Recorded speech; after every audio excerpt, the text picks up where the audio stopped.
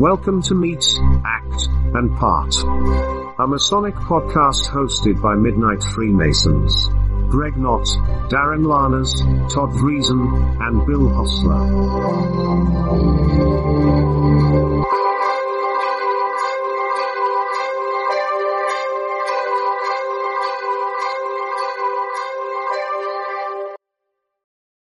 Hello, everyone. Welcome to another exciting episode of Meet, Act, and Part, the podcast. And let us introduce ourselves. I'm one of your co-hosts. I am Greg Knott. I'm another one of your co-hosts. I'm Bill Hostler. And last but not least, I'm your third co-host, Darren Laners. So it's the year end. This is our second full year of putting this podcast together. You know, looking back 2 years ago, we weren't quite sure where it was going to go. The three of us were talking, and we've had, a few other guest co-hosts from now and then, but it's been a fun journey seeing where it went, who we've talked to, the discussions we've had with brothers from literally all over the world. It's also, it's coincided with the COVID pandemic. I think if we went back and listened early to some of our March, April, May of 2020 podcast, none of us ever dreamt we'd still be here 2 years later still talking about it, but we are. And certainly that has not only impacted our little podcast, but certainly the Freemasonry in general and, more importantly, the world at large. So that's had an impact, I think, on where we've been. So what we thought we'd do is just sort of go around. We'll have a round table tonight with Darren, Bill, and myself, maybe reflecting a little bit on some of the guests we've had in 2021. Also, some of the personal experiences we've had, what we did this past year, maybe not only Masonically, but personally as well. And so we'll just see where the discussion goes. So first of all, let me just say thank you for everyone that's been with us for these 2 years. We've certainly had a good time putting this together, and the most fun is, some of the unscripted stuff you guys don't hear that Bill and Darren and I talk about. It's, we get to catch up sort of in the pre-show stuff that we don't record just to see what's going on. So it's a lot of fun with that. First, let me mark the passing today of Thomas Jackson. Brother Jackson was very renowned within the Masonic world. He was one of those individuals that as soon as you met him, you're like, wow, I'd like to be like him in terms of how he lived life, how he approached life. And he was I told Bill and Darren before we get on here, to me, he struck me as someone that was a very deep thinker, not only about the craft, but really its place in the world. And you can go and search online and find several papers from him. There's an interview on YouTube that he did earlier this year. So there's some very fresh things. And he had a long Masonic career. He was the former Grand Secretary for the Grand Lodge of Pennsylvania. He had been the secretary for the World Grand Masters Association, and that may not be the exact word or title of it, but he was very involved internationally as well. And it's funny, I went to my bookshelf earlier today and got out his book, Masonic Perspectives, The Thoughts of a Grand Secretary. And it was published in 2015 by Plumstone. And I bought this book at Masonic Week 3 or 4 years ago, and I had a conversation with him at the time. And as I was thumbing through that book, I noticed when I was talking to him that he was also a Boy Scout. And of course, several episodes I've talked about similarities of scouting and Freemasonry. And he talks about that in that book, and he credits scouting really for setting him on his journey that he, finished yesterday or today and passed from this lodge to the Celestial Lodge above. And it was my quick observation of him, and he says this in some of his writings, that he used to be concerned with the numbers, as so many of us, when we come in the craft, we're like, oh, the numbers are going down. Been going down for 50 or 60 years now. He really became more concerned with the quality of what the membership was, what we were doing. He really wrote extensively about the decline of our influence in society. And he observed that it was amazing in a country like the United States, where really Freemasonry is under no threat from a government or from really any organized religion of any substance, was in that decline. Yet you would go overseas to other countries where Freemasons were perhaps persecuted for just being a member of the craft, and there were people wanting to be a part of it. And he opined extensively again about the decline, not only of our influence, but the impact our membership had in your local community and the type of people that we were attracting. And so that's just a little bit about Tom, but I encourage you to go out, and maybe we'll put in the show notes a link to a paper that he published in 2019 when he was speaking to the Grand Lodge of Kentucky. And it has some very pointed thoughts in it. And so we'll put that out there. But just wanted to mark his passing because he was one of the Masonic giants of his era, and certainly his influence on the craft won't be forgotten any time soon. So, Darren or Bill, any thoughts on that? Tom, I first got acquainted with Tom's writings when he would do the book reviews for the Masonic Journal for the Scottish Rite Northern Masonic Jurisdiction. And he always did. He seemed to have a way of being able to tell you whether a book was worthy of actually picking up and reading or not. And I know he was big into the traditional observance movement, and I believe everything he said, and I truly believe that if more Masons would listen to Tom Jackson and his works and his writings, we might be able to overcome a lot of the issues we have today. Him and I, I never actually met the man, but him and I have held similar observations for years, and he's going to be a great loss to Masonry. We're going to really miss him, and I hope that someday we can find someone to fill his shoes. Darren? I didn't know much about Most Worshipful Brother Jackson. I think he was a past Grand Master, so I'll address him as such. But just in the brief moments here where I've been able to look through the article you shared, Greg, and as Greg said, we'll put this article out in the show notes. He reminds me a lot of Dwight Smith, who was, as Bill knows, former Grand Master and former Grand Secretary of Indiana. And I know this. I've been on the Midnight Freemason blog. I've been dissecting a brief piece by Brother Smith called Whither Are We Traveling? Brother Smith wrote this in 1963, and so much of it still applies today. It's scary. It just shows, I guess, that there's unfortunately not been a lot of maturity or growth within the Grand Lodges of Freemasonry throughout the various jurisdictions, because many of the issues that Brother Smith and Brother Jackson write about are the same issues, and their writings are separated by a good, I'd say, probably 30 years or so. In a way, it's kind of sad to know now that we have somebody else who was really trying to use his writing to turn Freemasonry into the right direction, if you will, and that voice has been silenced. Though I did not know Most Worshipful Brother Jackson, it's just in reading his writings, I can tell that he will be missed and his voice will be missed as well. Yeah, definitely his impact on the craft will be long-lasting. Like, Darren, you've referenced Dwight Smith. I think he'll have that same kind of impact longer run. And I think with Dwight Smith, you could almost argue certainly he was impactful in his lifetime. But Darren has, found this article in his writings that he's, was opining on in the 60s.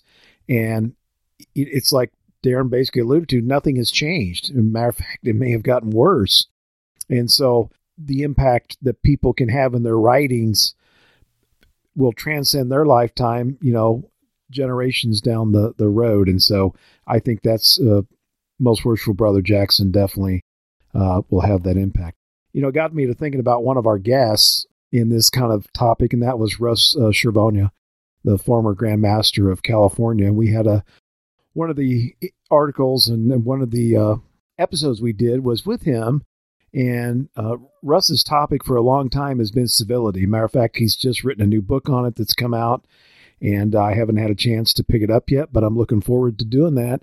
but yet civility is in a essence fits right into what we're talking about that Brother Jackson and Brother Smith wrote about. And Jackson would opine about we have lost some of our influence, which is certainly true in society. But part of that, I think, also goes hand in hand with that ability. If we pick up that baton with civility and other things, we can, again, have impact in society. Those things will, I think, help fix the numbers problem in and of itself, because people will want to be a part of what we have. And we don't need to see the numbers that we did post-World War II, but what we need is that influence that makes people want to be a part of what we stand for and want to stand with us in our day-to-day dealings in life. Russ was an interesting thing. He brought up a lot of points, and much like Brother Jackson, his actions and what Russ is trying to accomplish within the craft, and not only within the craft, but within the world. If we were to bring back civility to our meetings and our craft, we might be able to kind of take a lot of the anger and a lot of the arguments away. We might be actually able to work together and forge ahead and create a new process and possibly build a new direction for our lodges and our craft, instead of just being segmented and, you believe this, I believe that. Well, let's just keep fighting, and then we'll keep fighting till the ship sinks. And, that's kind of what we're doing, not only within Freemasonry, but within the world. And if we can be civil to each other and possibly just work together and, put our disagreements aside, or at least come together and meet halfway, not only would that be able to maybe make Freemasonry something that could be great again, pardon the thing, but we might actually be able to do that with the entire world.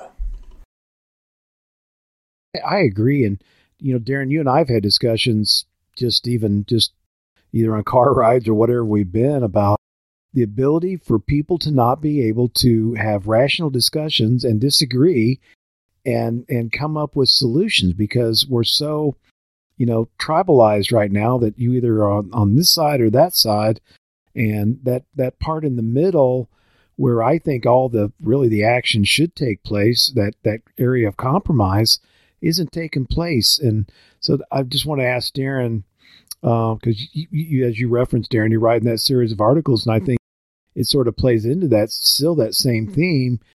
How do you think Freemasons, we talked about civility, but how do we encourage that ability to free think, have discussions, and have dialogue with one another? I think we all can agree that Freemasonry is local. That you, Greg, you, Bill, you can really only influence the lodges that you are a part of. So I think that it is a matter of starting locally and starting within your lodge and having in your community, even maybe sponsoring, using your lodge to sponsor workshops to talk about civility and talk about how to talk to somebody that may have differing opinions than you, and how to come to a consensus where I'm not going to agree with what you think, and you're probably not going to agree with what I think, but there are things within the middle ground. There are places where we can meet, where we can agree on things, and we can agree on basic humanity of individuals. And I think that that's where we as Freemasons need to try to make our mark, because it's not something that we're going to be able to solve on a global level. And it's not something we're going to be able to solve, on a county level, state level. But I think that we can at least maybe, if we make the effort and if we can reach some people in our community and help them with developing these skills, I think that we can slowly maybe make the world a better place. Because if you the idea being, if you teach a man to fish, you're going to feed him for the rest of his life. The same idea applies. I think if we can, as Freemasons, use some of our principles and use them to show members of the community that, look, we're an organization where men come from various backgrounds, various belief systems, but we all can sit here for an hour or two and just get along. And I think that's a beautiful thing, and I think it's a thing that we need in this world now more than ever. So I think that that's where we start, and we just try to reach. We're not going to reach everybody. I mean, if we have 20 people come to one of these things at a local lodge, and if 4 walk out with their mind changed, I think that we're doing something, because the hope will be that those 4 people will maybe reach another 4 people, and so on and so forth, and that maybe slowly we can turn the tide. And it's not going to, I don't think it's something that we will ever reap the benefits of in our lifetime, but I think that if we can at least try to do something instead of just watching essentially our communities, our neighbors bicker with each other. And it's just a path that we're going down a path that it's going to be difficult to recover from. And we're getting to a point where you are seeing people get labeled with certain labels, snowflake, lefty, righty, whatever, Nazi, whatever you want to call people, just based on their political belief. And that's not, and obviously there are some people that are white supremacists, and I'm not talking about the ones that we're not going to be able to reach, but I'm talking about the average American, that we can potentially use Freemasonry as a tool to help develop some skills to help them communicate with their neighbor. And maybe I'm being optimistic. I don't know. Bill? Well, by our own lodge rules, we're supposed to be doing this already. We're supposed to not allow, at least during our meetings, such things as politics or religion to creep into any of our discussions. Harmony and peace are supposed to be at all times within meeting walls. But, we should be the ones that lead the example anyway. I was thinking while Darren was talking that there's a lot of examples going on, even right now, that we are the example. This podcast is a good example for number one. Darren, myself, and everybody, we all 3 of us have our own political beliefs. None of us are, we don't all hold it. Some of us are liberal, some of us are conservative, some of us are middle of the road. But we all 3 work together. We don't let our political lives rule how we operate as a team. We don't allow the Midnight Freemasons. Some of us are of different religions. Some of us don't even come close to believing the same things as the other does. But we all work great as an integral unit. And I'm thinking to myself, picture in your mind one of those elaborate row of dominoes that kind of go around, that are set up, and then how one domino, if you knock that down, it will take it, completely knock all the remainders down, and it'll form some type of design. If you are that domino and you can start that row, you can possibly start a chain reaction within your own community, which may possibly be within your own state, your own country, and maybe even around the world. It sounds kind of Pollyanna-ish, but if several members of your lodge who have completely nothing in common, and get involved and work together for the good of your lodge, you can possibly let that be seen in within not only your lodge, but maybe within your district or within the town that you live in. People will see that. They say, well, if those guys can work together, you might have a black man, you might have a young guy covered in tattoos, a 70-year-old guy, a Hispanic, Asian, you pick diversified group of whatever, of men like that, working together for a common goal. And they're getting along and they're getting their job done. And there's not arguing, they're not bickering, but they're all working for a common goal in peace and harmony. That could be possibly a catalyst to knock over that first domino, and it could possibly change. I mean, not everybody wants to be in harmony with each other. They just have to possibly be reminded of it. I was thinking about during the fighting in Northern Ireland between the British and the Irish nationalists. There was constantly fighting, gunfire, bombings, such things in Dublin. And two mothers, one on one side and one on the other, they seen each other on opposite sides of the thing, and they got together. They went to the front, to the borderline, and one said to the other, says, "I am sick of this. I don't want my kids to grow up with this." And the other one replied, "I'm the same way." And those two got together and they started the thing. And between them two getting together for a common goal, they started a chain reaction which led to Sinn Féin and the English government getting together. And it caused peace in Northern Ireland. All it took was these two women getting together, both of them saying, "We've had enough and we want change and we want peace." All you have to do is, if you want something bad enough and if you want a change, you can create it yourself. You just have to want it, and you have to be willing to give on each side, and you have to be able to work with others. And that's all we need to do in our lodges. That's all we need to do in our towns. And we just have to want change. We have to be willing to compromise. And such a thing like that can cause that chain reaction with those dominoes, and possibly we just may have to quit listening to outside sources like media, who both on either side have mercenary motives. But we could possibly get through this and cause stability if we want it. Yeah, Bill, you and Darren both hit on so many great ideas and topics.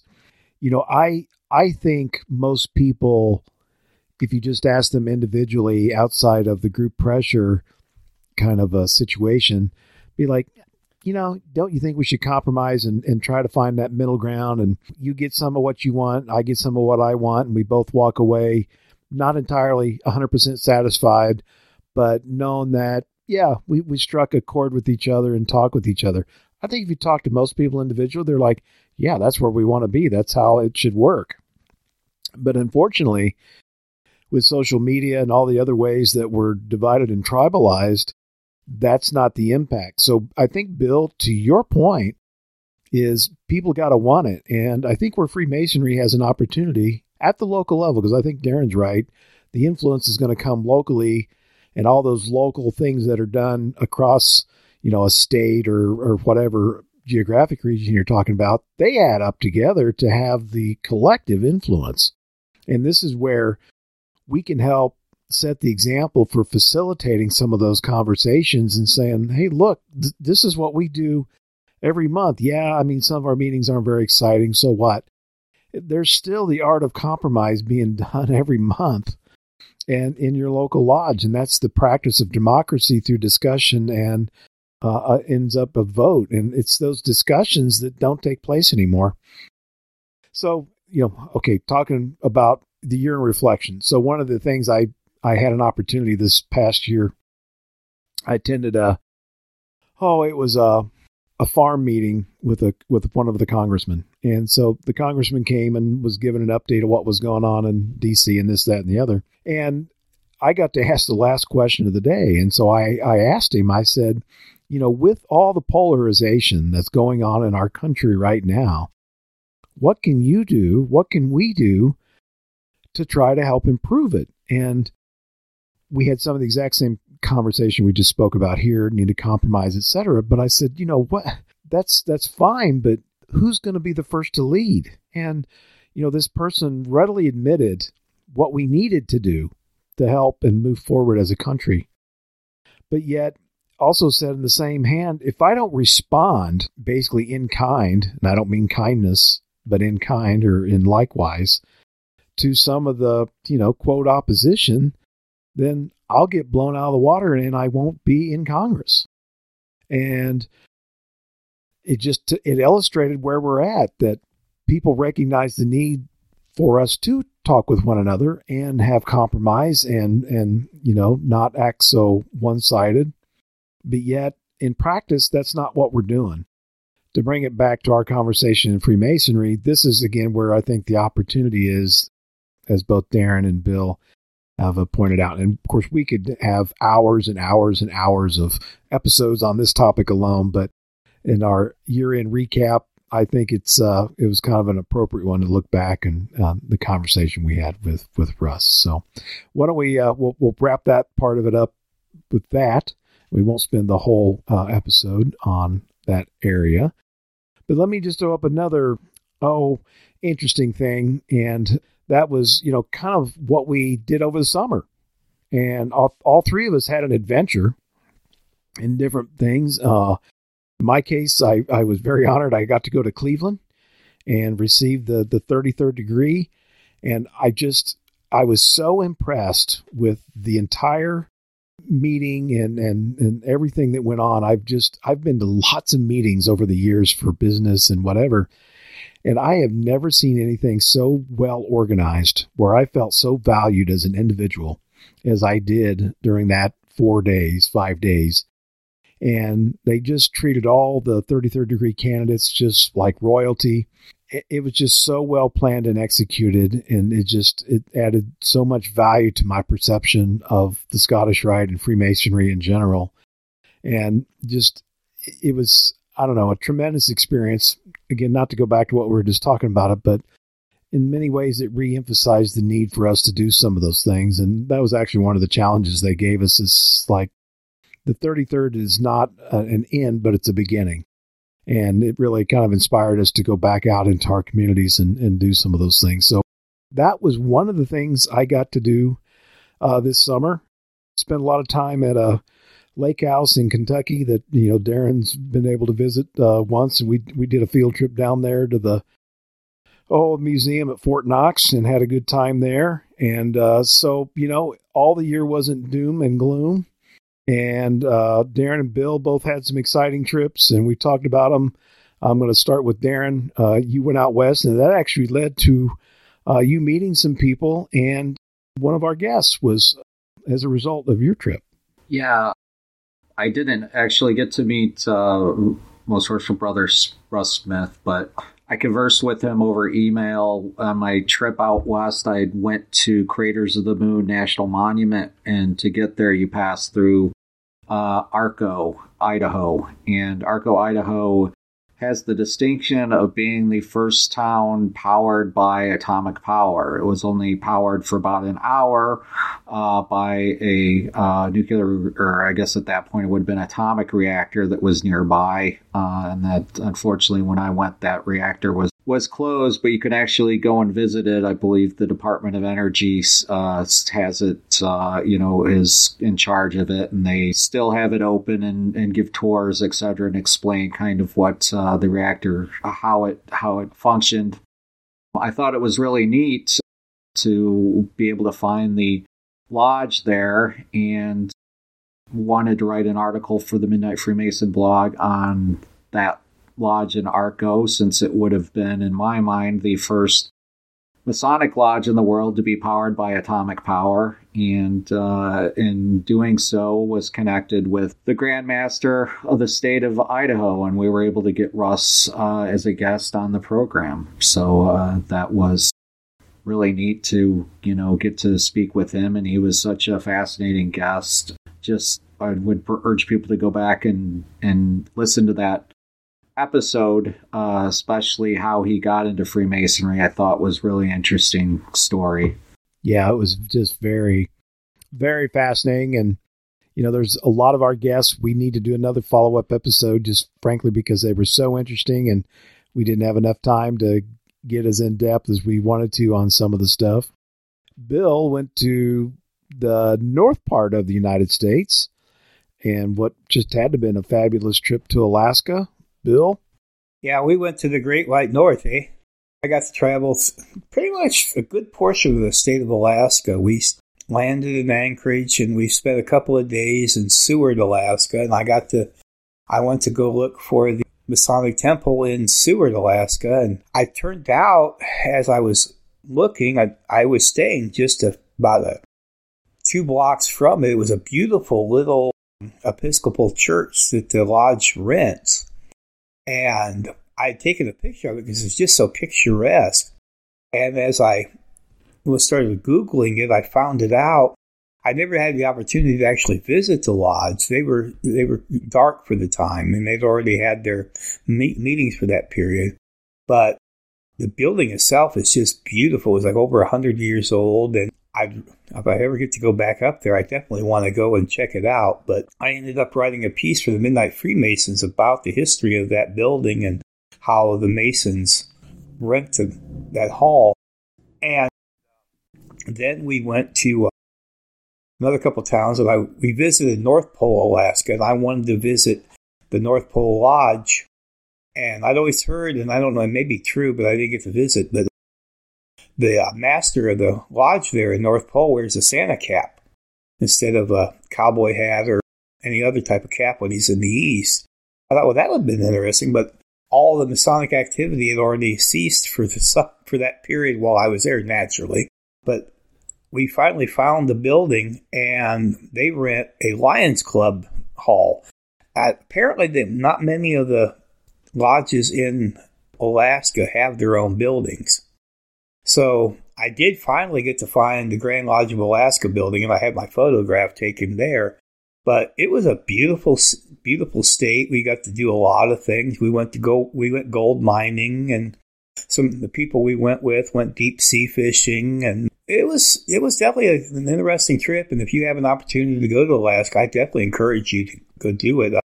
We loved taking ATVs out near Denali, and we're actually part of the 15% club where we actually got to see the top of it without the clouds. It's really beautiful. I mean, you'll never see any other part of the country that looks like that anymore. It's all still pretty much natural and beautiful. Yeah, I hope to go. I was going to go in 20 or 21 and ended up we canceled our trip, so maybe another time. Yeah, maybe we'll take that Midnight Freemasons cruise up there in Hawaii. Yeah, boy, wouldn't that be great? I'm ready to go. So, well, I know you both did a lot of other things, and Darren, I'm going to pick your brain a little bit about something you did recently, and you presented at the Double Eagle Con in Chicago, and were one of, I think, 8 featured speakers, if I recall. But and Darren had given his talk locally a couple of times, and Darren, I just asked you to reflect on how it went. What'd you learn? What was the interactions like with the brothers, etc.? Yes, so thanks for bringing that up, Greg. I had the wonderful opportunity to speak at Double Eagle Con in Bloomingdale, Illinois at the Valley of Chicago. Some fantastic Masonic speakers. On the slate, I would say the highlight of my day was getting to meet in person Most Worshipful Brother Robert Davis of the great state of Oklahoma, and also Brother Chuck Dunning, who I'd corresponded with previously, but never had met in person. So those were big highlights of mine. The nicest surprise was that Ben Wallace from North Carolina had came in for it. I did not expect to see him there, and it was nice to catch up with Ben. Ben came to visit Homer Lodge for the Illinois Lodge Research Spring 2017 Symposium, I believe. And we got a freak snowstorm that day, and I was in charge of the transportation, getting Ben from his hotel in Champaign out to Homer and back. So that led to some interesting times and travels. I think they thought that they were going to die a couple of times in the car, and because I guess they probably aren't used to driving in the snow like we are. But I got them back safely, and it was nice to see Ben. And Tony Rathbone was with Ben as well, and Tony had also come to visit us at Homer, so it was good to catch up with both of those brothers from North Carolina. As Greg mentioned, I gave a presentation basically about the core values in the Northern Masonic jurisdiction of Scottish Rite and how those core values interact with the qualities of somebody who is mature masculine. And a lot of the presentation is about how it's difficult for men to make friends, and it's also difficult for men to speak with their friends regarding their emotions and how we need to be able to make friends with other men that allow us to, share these feelings, because not sharing these feelings can lead to anger, depression, and in some cases suicide. So very important topic. I was very honored to be chosen to speak that day, and I know that my presentation made a mark when Most Worshipful Brother Davis asked for it, because there were some data in it that he wanted to incorporate in some of his future presentations. So that was a big honor for me to be able to speak and meet these brothers and start friendships with them. So it's was really great, and then great to see some of the other brothers that I hadn't seen in a while, like Ben and Tony, and just felt incredibly welcomed by all the members of LA Chicago. And there were a lot of brothers that had come from other places as well. There were some brothers who came from the Valley of Minneapolis and Minnesota for the presentation, and just meeting the brothers of, once again, getting to meet these brothers, interact with them, and have good fellowship and great day of education. It was priceless in my opinion. I'm very, like I said, very, very honored to be chosen to speak, and hopefully they'll have me back. No, that's awesome, Darren, that you got to go. No, you did a great job on the presentation just from the previews that you gave us down here. My question for you would be, you've planned a symposium, you've been a speaker at a Masonic Con type of event. Do you foresee those as the future of Masonic education, or where do they fit into the total puzzle of how to include Masonic education? It's a great question. I don't see them as the future, but I do see them as a trend that is going to stick around. I think that what is useful with these Masonic cons or these conferences is that it gives, I think, a brother who may not know what Masonic education is about an insight into what it can be about. And all these topics that we spoke of were tied into the Scottish Rite, based upon it being a Scottish Rite sponsored event. In any case, all the conferences that I've attended, Esotericon, trends more towards some of the esoteric themes in Freemasonry, but still, all of these conferences, the ones that I've been part of, the ones that I've planned, all I think show that you can have Masonic education in your own lodge, and it's not that difficult. And I'm hoping that that men, who attend these things, other than the regular guys like myself who are education junkies, but I guess the average Joe Six-Pack Freemason who doesn't know a lot about Masonic education, I think, can go to one of these conferences and not only get great Masonic education and light from that day, but also see, what a good discussion can be had coming from these presentations. And I would say that out of all the presentations that were that day, mine probably had the longest Q&A. It really did spark a lot of conversation between brethren, and it was really good to get that conversation going and hear all of everybody's opinions and input. Yeah, it's, for our 2022 episode bucket list, Darren, I'd love you to, give a modified form of that presentation, just because of some of the reasons you hit on. And that is and it really ties back into what we were talking about earlier, was the ability for people to have conversations with each other. And in this case, we're not even talking about politics and all that. It's just the simple fact of, conversation tends to relieve anxiety, stress. It helps improve understanding between people. In this case, you're talking about, masculinity and how brothers can talk better with each other. But anyway, I want to put that on our show list for down the road in 2022. Hey, Bill, one of the things I think we were talking about on email yesterday was, I don't know if you got a chance to watch it, but last night I watched the cinematic review, the virtual cinematic reunion that was put on by the Orient of Missouri Scottish Rite. Didn't know if you had a chance to tune into that, but I was so fascinated with what they did. It was so well done.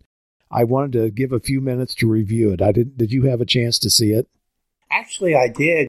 In fact, that's the reason we were supposed to record this last night. And then you remembered about that. And so we postponed this to do it today, this afternoon.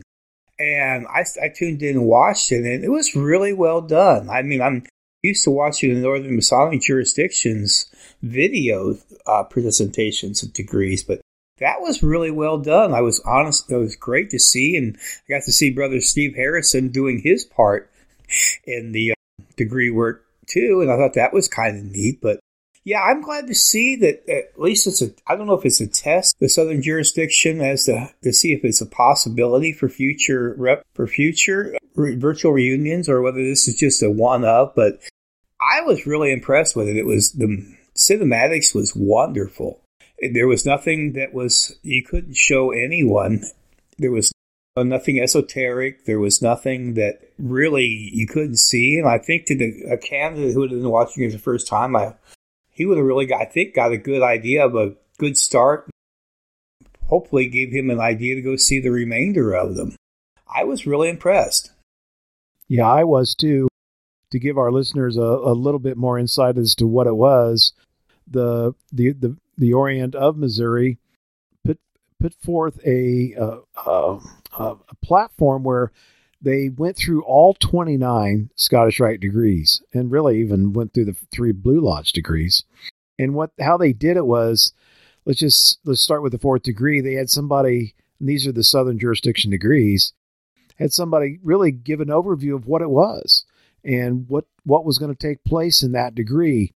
And they would have a very short, I don't even think actual part of the degree, but they would have some of the characters on stage in costume, doing a little bit of it, maybe just a tiny bit of it, but the narration gave you a true perspective as to what it was and some history of the degree. But I think the most important part I got out of it was pulling out those moral lessons for each of them. And then you could see how they were building on those from one degree to the next. And it was, if you tuned into the early part of it, it was a full 4 hours to go through all those. But I was just entranced to the end of it. I was just very impressed. This was actually an encore presentation.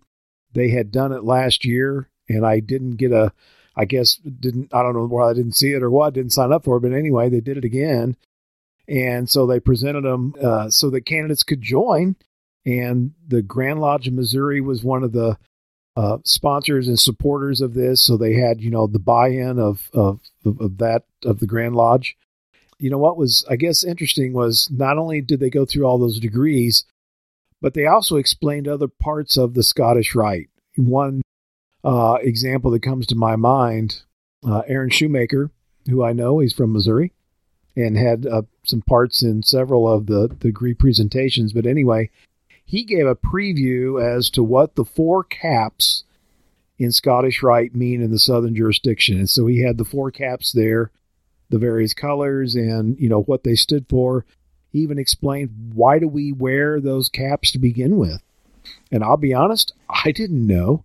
And so I learned something. And so if you're completely new, you understood after his talk about, one's the 33rd, one was the commander-in-chief and other things, and just gave you a good overview of what was going to go on when you saw those. So Anyway, kudos to the Orient of Missouri, the Grand Lodge of Missouri, and all of those brethren who put that cinematic version together. It really got me thinking. It's like, well, what could we do at the Valley of Danville here in Illinois? In the northern, could we do some of those, or even short ones in between the full degrees? They do have some neat stuff, and I liked also how they had the nice little representation for D. Millay and then Right Care. And they really gave a good presentation on everything. And I was impressed with the caps, too. And one thing that and I even asked Darren about this a couple weeks ago because, you know, even though I'm a member of this northern jurisdiction, and that's where I was made a 32nd, I never went to to the meetings because really they never really wanted us to go to our meetings in my valley. I asked him, I says, when you pray in a valley meeting in the northern Masonic jurisdiction, do you do the sign of the Lamb? I says, you know, that took me aback when I was in the southern jurisdiction. When you pray, you know, you hold, you know, like you're holding a lamb, because I don't ever remember doing that in the north. And I'm still kind of curious about that. Darren said he didn't think so, except maybe in a certain degree. And so I thought, well, shoot. I don't think so. I don't think it was new to me seeing it there too. I don't think we do. Yeah, I had to actually learn that because I was kind of caught flat-footed when I went into it for the first time. Yeah, so it's funny, Bill, since we had that conversation at Double Eagle Con, all of the brethren at the Valley of Chicago do use the sign of the Lamb. What I'm talking about is, you know, having your arms kind of crossed and your hands on your shoulders. I'm assuming that's what you're talking about. Yeah, you put your left hand over your right shoulder, right? And then over your right arm, and then you spread your fingers and you bow your head. Right. So all the brethren in the Valley of Chicago, that's how they, for the most part, that's how they prepared themselves for the benedictions that took place over the meals that day. So I think it might just be valley by valley in the Northern Masonic jurisdiction, but yeah, and in Danville, I was never taught that, but it was kind of neat to see the brethren in the Valley of Chicago do that. I think there must be a lot in the northern jurisdiction that's valley to valley, because I've noticed that there's a lot more in the southern jurisdiction that's kind of, no matter where you go, it's done this way. You know, like caps. You always wear a cap in the southern jurisdiction.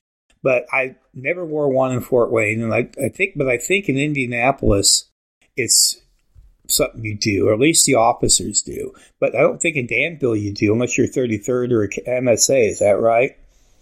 Oh, yes, or an officer. The officers wear them too.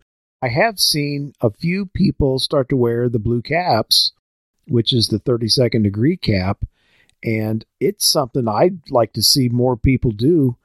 I think, Bill and Darren, to your points, though, it's kind of like we were talking earlier. Everything seems to be local.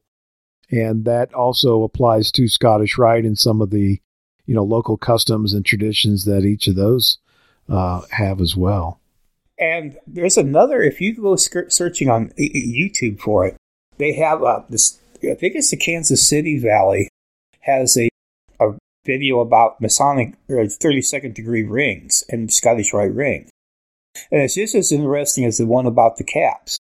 They talk about the only official ring for an average everyday member is the 14th degree ring with the yod. That the 32nd degree, that you can pretty much have anyone you want. That's not really considered to be official ring. And then the 33rd is official. But I thought, I'll be darned, I never knew that.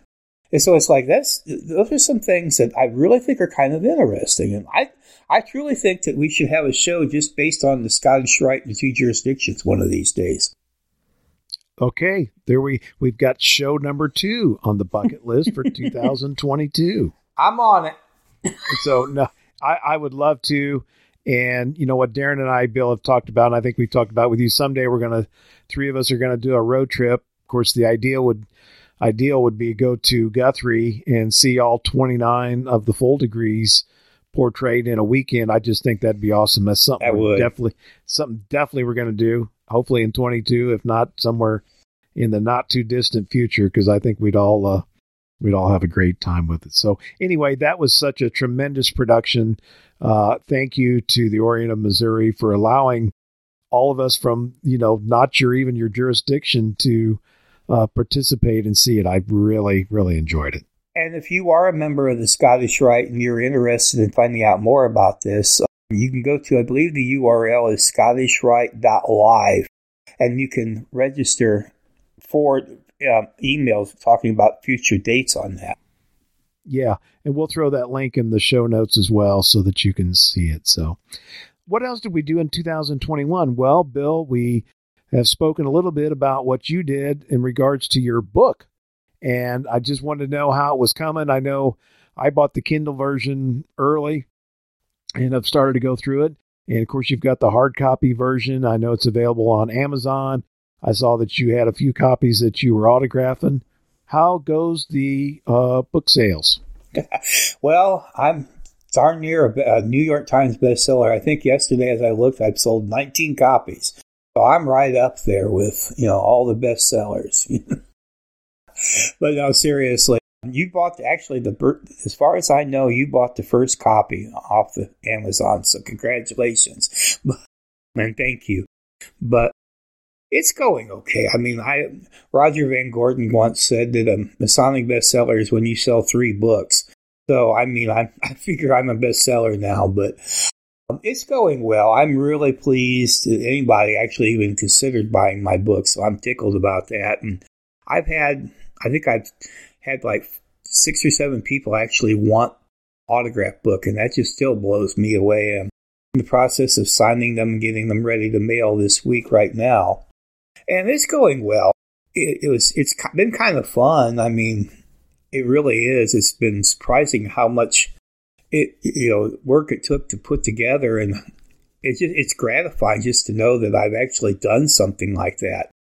I don't know if I'll ever have another one. I like to think that I'd like to put the 50-year member series into a book form, but even if I never do, I've done one bucket list item, and that's been a published author. Yeah, you've done that. I've had that on my list forever, and it's still there. So we'll see. Maybe 2022. Gosh, in 2 days as we record this, I can start to get my resolutions all set out just so by February 1, I can have them all broken. So, yeah, by my first day, you can be right back to being good old Greg Knott again. Yeah, exactly. Eating my pizza, eating out of the gas stations, and all the other healthy stuff I do. The thing that makes life great. I was going to say that I was personally challenged by Ben Wallace to come out with a book, so I gave him some of the ideas I was working on, but I guess that should be the challenge, Greg, that we both need to get a Masonic book out in 2022. So I really think you should. I mean, if Bill can do it, then that's proven anybody can do it. That really proves it right there. If I can do it, anybody can do it. Yeah. Okay, Darren, we're going to stay on each other because we need to do this. And I think if nothing else in this podcast, what the theme recurring over and over and over is we all love Masonic education. And it's funny, the three of us approach it from different ways. And I think we all have 3 different interests if you were to, peel it back as to where our particular, areas of interest lie. But at the core, it's all the same. And it's about, getting brethren engaged in learning and improving oneself. And I'm proud that the 3 of us, amongst many of our other brethren we know, are part of the catalyst of what I would consider a movement that's changing Freemasonry. And so anyway, you're right, Darren. We need to get our book so we can further this cause. I'll tell you what, I've been thinking about, believe it or not, starting my own publishing company because I had somebody tell me how to do that. You guys write them, I'll publish them. Perfect. Sounds like a plan. Yeah, that sounds like a good plan. Maybe all 3 of us could write a book together. 3 fat Masons write a book. Yeah, how to cook green beans. Wow. There you go. That'd be a bestseller. And cheese sandwiches or something, I don't know. So. Bacon and cheese sandwiches. Yeah. Well, we're getting long on our show here. We've had a little bit of fun looking back at 2021. I'll give it just a little bit. Let me ask Darren and Bill first if you've got any closing thoughts for 2021 as we wrap it up. I'll go to Bill. Well, it was a great year for me anyway. It was an unusual year. I mean, it just amazes me we've still kept this train running. I mean, we've had a lot of great episodes. We've met a lot of great people, virtually on this thing. And it's really, I think we get a lot of comments on how much people love what we do. And I think if I can speak for the three of us, we're all shocked and really tickled that people listen to us and we love what we do. And I hope we can do even better for them in the next year of 2022. And just thank you for listening. And if you like what we do, please consider using that little button on our website to sign up for our Patreon page. Exactly. And Darren. I just echo what Bill said. A big thank you to our listeners, because without anybody listening, there'd be no point in putting the podcast together, although I still have fun doing it. And especially a thank you to all of our guests and to my co-hosts, Greg and Bill. Just appreciate you more than you'll ever know. And I'd also like to thank my girlfriend, Lisa, who supports me in all my Masonic undertakings, even if she doesn't quite understand sometimes what the hubbub is about. And hasn't smothered you with a pillow yet. That is most important, Bill, and I'm sure that there may have several times that thought may have crossed her mind, but we can't do that yet because, as we've explained in other episodes, Darren is still, even at the end of 2021, my intern, and I've got to have an intern. Bill lives too far away, so he can't be the intern. It has to be Darren. You have Rocky. You'll be in good hands. Yeah. There we go. Hey, I just want to say again, as Bill and Darren did, thank you for listening. We do have a lot of fun doing this. 2 years just flew by. We're going to try some, not only some good topics in 2022, but we may add some bells and whistles to our little production that we're in discussions of right now. And the key thing is we want to have some fun, and that fun translates into you enjoying what we talk about, and maybe you learn from us and share some of your thoughts, then we are grateful. So just on Bill's behalf, let me thank Tammy for him, and let me thank Brooke for me, my wife, for all the support they do give us and all of our families in general. So with that, I wish you a happy new year for 2022. Again, thank you for listening in 2021. And we'll see you soon on another exciting episode of Meet, Act, and Part. Thank you for listening to Meet, Act, and Part. For more information about our show, visit our website at www.meetactandpart.com. While there, please consider supporting the show by sponsoring us on Patreon. Until we meet again, may we meet, act, and part.